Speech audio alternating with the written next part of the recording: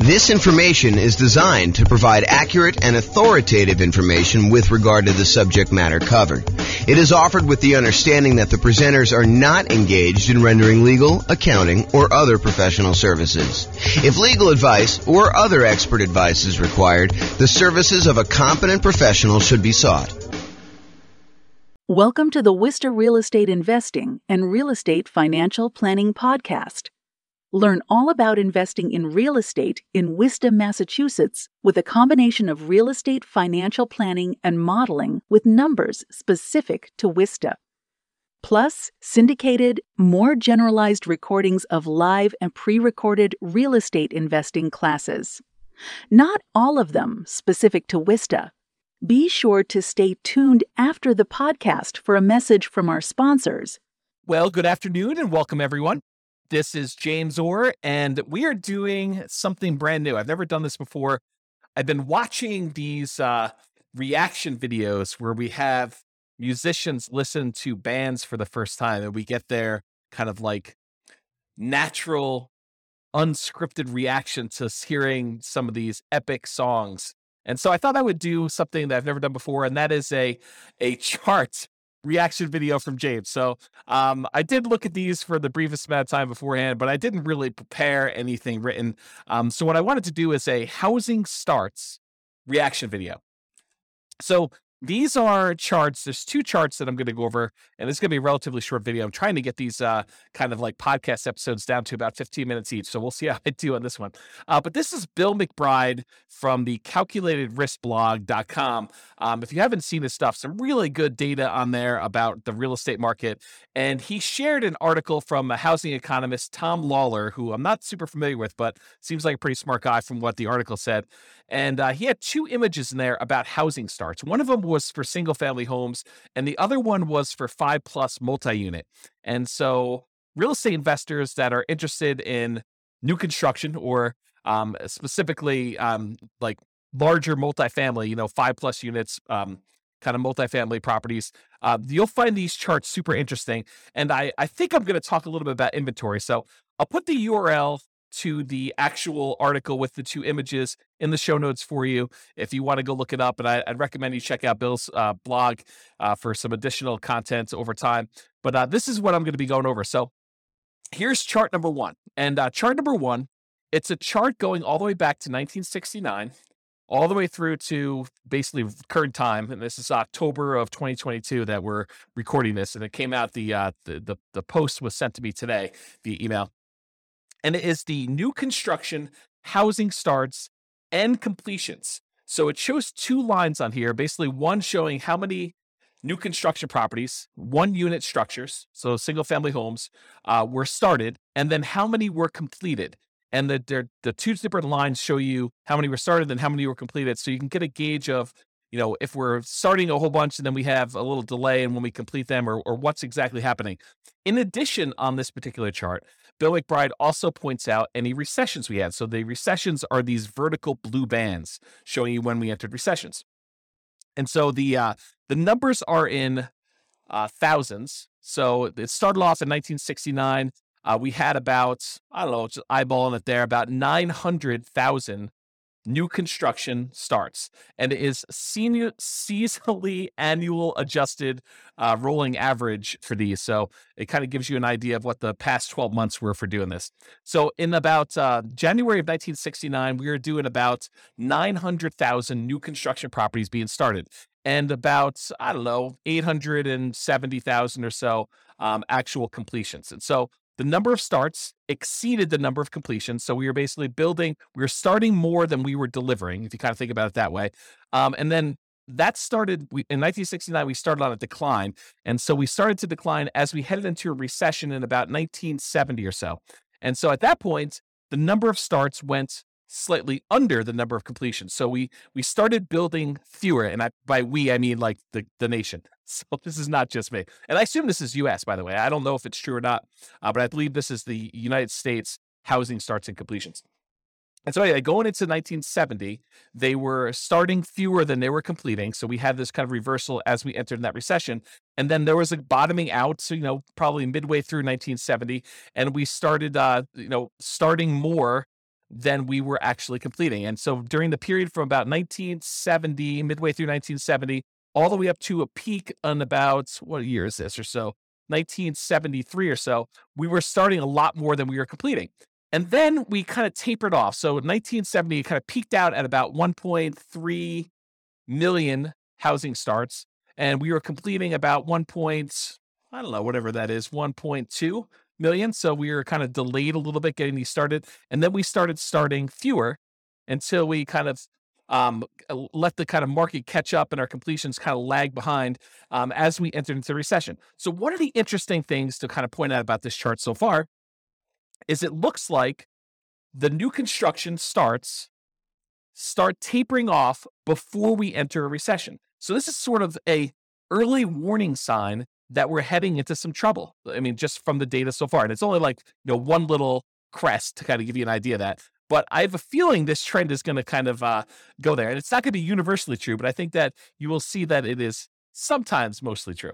So anyway, we had this kind of peak of starts and then it lagged behind as we went through this recession, starting in about 1974, running through all the way through 74 into 75, where we are starting fewer than we are completing. And then we bottomed out again around, I don't know, whatever this is, 820,000 or so starts, about 800,000 completions. I'm sorry, 820,000 completions, about 800,000 starts. And then after the recession was kind of over, the blue band is kind of done, then we started to rise again from 1975. So 1975, we had a few good years here where the number of starts was increasing rapidly until we got over 1.4 million starts and the completions were lagging behind. But then around 1977 or so, we started to kind of as a stabilize a little bit around 1.45, 1.5 million starts. And the number of completions was under 1.4 that we were doing. And then eventually, about a year later, we were kind of hovering around that 1.45 million. We began starting less houses, and that was leading into another recession. In fact, there were two recessions. There was a 1980s one, and then there looked like a 1980 and a half, 1980 mid-year, so that we started another recession, second one. And so during those times, we had a slowing in the number of starts and a slowing in the number of completions that we got through. And we also dipped again as we entered that second one. So we kind of significantly reduced the number of starts we had back down to low 800,000.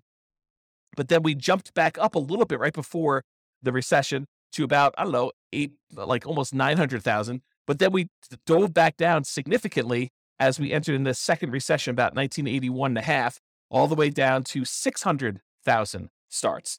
So 600,000 starts was pretty low for the time, for looking back historically. We don't get lower than that again until we get to 2008. So anyway, then after this recession in 1983, the number of starts increased and the number of completions kind of lagged behind, but we were always around this, a million or so once we got to kind of speed there with the number of starts. It kind of peaked out at 1.2. And then we had another recession in the 1990 mid-year or so, and we did kind of start coming down. This was a slower decline than we'd seen in the previous two. So we kind of started not building as much in 1987, and it slowly declined all the way through the end of that recession after 1991. And then from 1991, we were doing about 800,000 starts at about that point. And then from about 800,000 starts all the way up, it kind of grew. There was a little bit of a pullback in 1994, a little bit of a pullback again in 1996, a little bit of pullback in 2000, but we were always above this 1 million starts mark going to there. And we eventually peaked out in about 2006 or so, where we had about 1.7 million housing starts.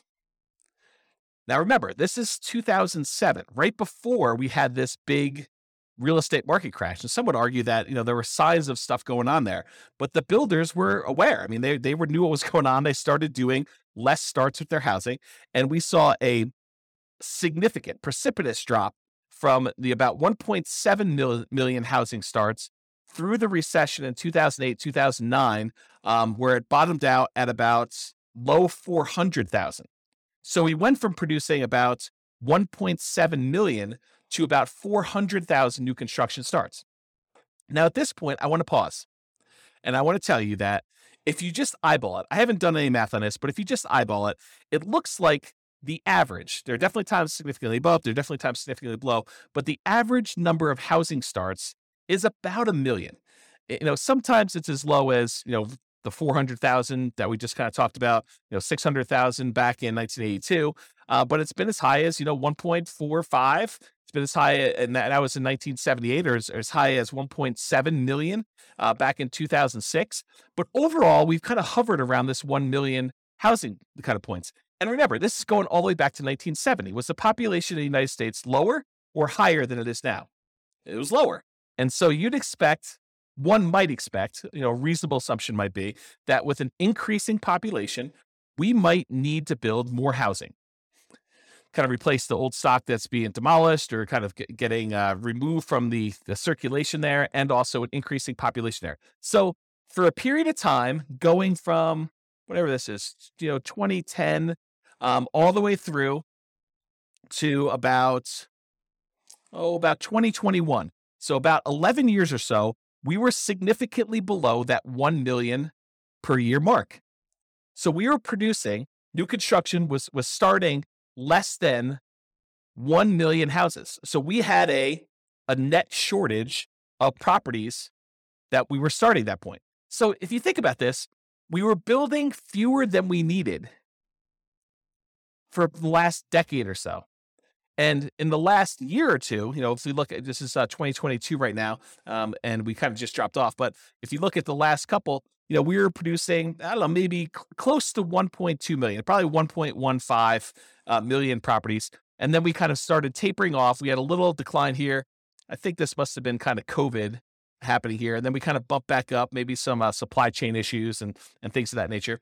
But we've noticed the last, whatever time period this is, maybe half year or so, we've seen a drop off in the number of houses being started. And we were going from about 1.15 million to the last data point on here, which looks like toward the end of the year. So probably right about now, it's probably about 1.1 million. And the number of completions is lagging behind. So the point I'm trying to make here with this, my kind of first reaction to this is, historically, for the last 10 years or so, and if you go back, this kind of precipitous drop from 2006 all the way through 2009 or so, we were starting to drastically reduce the number of new construction properties that we were building. And then for about 10 years, we were under the average of what we've been needing to build in order to have the number of housing starts. And so right now, we're kind of like recovering. And this is a sign that maybe with this peaking out, that we will likely see a recession. And I don't think that's a too hard of a prediction to make with as rapidly and aggressively as the Fed has been increasing interest rates in order to get inflation under control, that we might be heading into a recession. I think that's partly what they said, is that this might hurt a little bit, but we're going to try to get inflation under control. So, but you could see this reflected in housing starts is kind of the point I'm trying to make. Now, there are definitely some false kind of like tops when you look at this, little apex here for 1994, where it looks like there was kind of a turnaround, but we didn't head into a recession. Another one, 1996 or so, where we didn't quite enter a recession. Another one here in 1999, where, it took a little while, but we entered a recession. And back here, there was kind of another little dip. But overall, I would say there tends to be a pattern that when new construction starts to crest, where we're not doing as many starts anymore and we start producing less new houses than we did before, that is a early warning sign that we are heading into recession. I don't know if this is universally true. I'm just interpreting the map. This is my reaction to it. Okay, so that is all the single family homes, one unit structures rolling 12 months. Now let's take a look at the next one. This one is similar chart, except this is showing housing starts and completions for 5+ units. So an interesting thing about 5+ units, just kind of a backstory here. If you want to buy a single family home, duplex, triplex, or fourplex, you can use a lot of the traditional residential mortgage financing. You can get a FHA loan to buy a single family home, duplex, triplex, or fourplex. You can do VA home to buy a single family home, duplex, triplex, or fourplex, as long as you own or occupy it. This is very this conventional financing for being able to get up to 4 units. But as soon as you get 5 units or greater, it transitions to a commercial loan. And most of the commercial loans, there's exceptions to this, but most of the commercial loans that are available tend to be some type of adjustable rate mortgage, and they tend to be for less than 30-year fixed terms. So you may have a 30-year amortization schedule, but the loan might be a 10-year loan that you either need to, it has a balloon on it, which you need to pay up the whole thing or refinance it after 10 years, or there might be a 5-year period, and then another 5-year period, then another 5-year period, and then you need to balloon or pay it off or something like that. So it's very different financing for these. These tend to be the investment properties that a lot of investors want to scale up into. You don't have to scale up into it. You could start here, but a lot of investors think about that where they thought, we're going to start with 4 greenhouses, and then I'm going to roll up into a red hotel sort of idea of these larger multifamily properties. Okay, so let's look back. Same data points. Housing starts. This is seasonally adjusted annual rate, rolling average, 12-month period. Again, it's in thousands. Again, we're showing completions and starts, and recessions are highlighted here. Does the same pattern occur for these kind of multifamily properties? And I think largely they do. I mean, we kind of look at the blue line, just look at starts. Yeah, it kind of peaks out, and then we have a recession, kind of peaks out, then we have recession, peaks out, we enter a recession, peaks out, we have another recession, kind of peaks out, we didn't quite have a recession, peaks out, didn't quite have a recession until quite a bit later, and we kind of rolled down there. That's like the 1980s period. And then we kind of grew back up here, had another little relative peak, and then we had a recession, had a little peak here, didn't have a recession for a little while, and then we kind of bottomed out here, which you wouldn't have necessarily expected a recession, but we did. And we had a little peak inside the recession in the 2008-2009 period. And then we bottomed out really low. And then we kind of came up here. And now we're showing that we're having, relative, it's not like all-time highs, but we're having a relative high for the number of starts we have for the last, whatever this is, going back all the way back to 1987. So back in the 70s, we were producing a lot of these 5+ unit structures. And back in the 80s, we were doing about half as much, maybe a little bit more than half as much. We were doing 900,000 5+ units starts back in the early 1970s. And then by the time we got into the 80s, we were doing about 600,000. So not quite half, maybe 2/3. And then we dropped really far off. The low here, besides the 2010, right after that really big recession, real estate recession there, the low here was like 1993, where we were only doing little over 100,000 5+ unit starts. And if you wonder to yourself, where's all the inventory of these 5+ units that we're looking for? And it shows in this chart that we've had a shortage of new construction 5+ units. And so you could see, I don't know if I'm just eyeballing this for an average, the more recent time I'd say probably is in this 300,000-ish range. But if you go back and you look at all the way back to 1969 or so, I'd probably bump it up to be closer to this, 400, maybe 450,000. So to have these starts be at, just over 500,000, 520,000 or so right now for these 5+ units doesn't seem that high. It's not like we went ridiculously high back to what we were doing in the 70s. It is a little bit above the average for what we've been doing, but we had what I would consider to be a relative shortage. If we were used to producing, what did I say here? 400 to 500,000, sort of an average if you include these really high peaks here. If we were used to producing between 400 and 500,000 of these 5+ unit properties, and for the last, whatever this has been, when was the last time we were up around 450? Back to 1988, somewhere in the 80s, that we've been kind of like underproducing the number of units we had there for a long time. Well, we obviously have a shortage of these units that, people have wanted. I don't know if that's true, like economically, like if you go look at the number of sales that we had and seen a shortage, but it makes sense to me that if, we were able to support this volume back in the 70s, that we kind of are underproducing what we need here. And I'll tell you anecdotally, a lot of clients have been asking me for multifamily properties for a very long time, and we've not been able to find a good enough flow of properties that make sense for these clients to kind of consume. So maybe it is true in that way. Okay, so I guess what I was trying to point out here is we have a strong number of starts for this. So if you're looking for like newer type 5+ units, there's probably some inventory coming on, but the completions are lagging here. So that's all I have to say about that. I still went over time on this, but I hope that was helpful for those of you that were interested in learning about housing starts. This has been James Orr with the Real Estate Financial Planner. Bye-bye for now. With home prices up, mortgage interest rates up, and rents up, but not quite enough to counteract the higher prices and interest rates, cash flow on rental properties in Wista is harder than ever. Book a call with the Real Estate Financial Planner to apply our proprietary 88 strategies to improve cash flow on your rentals.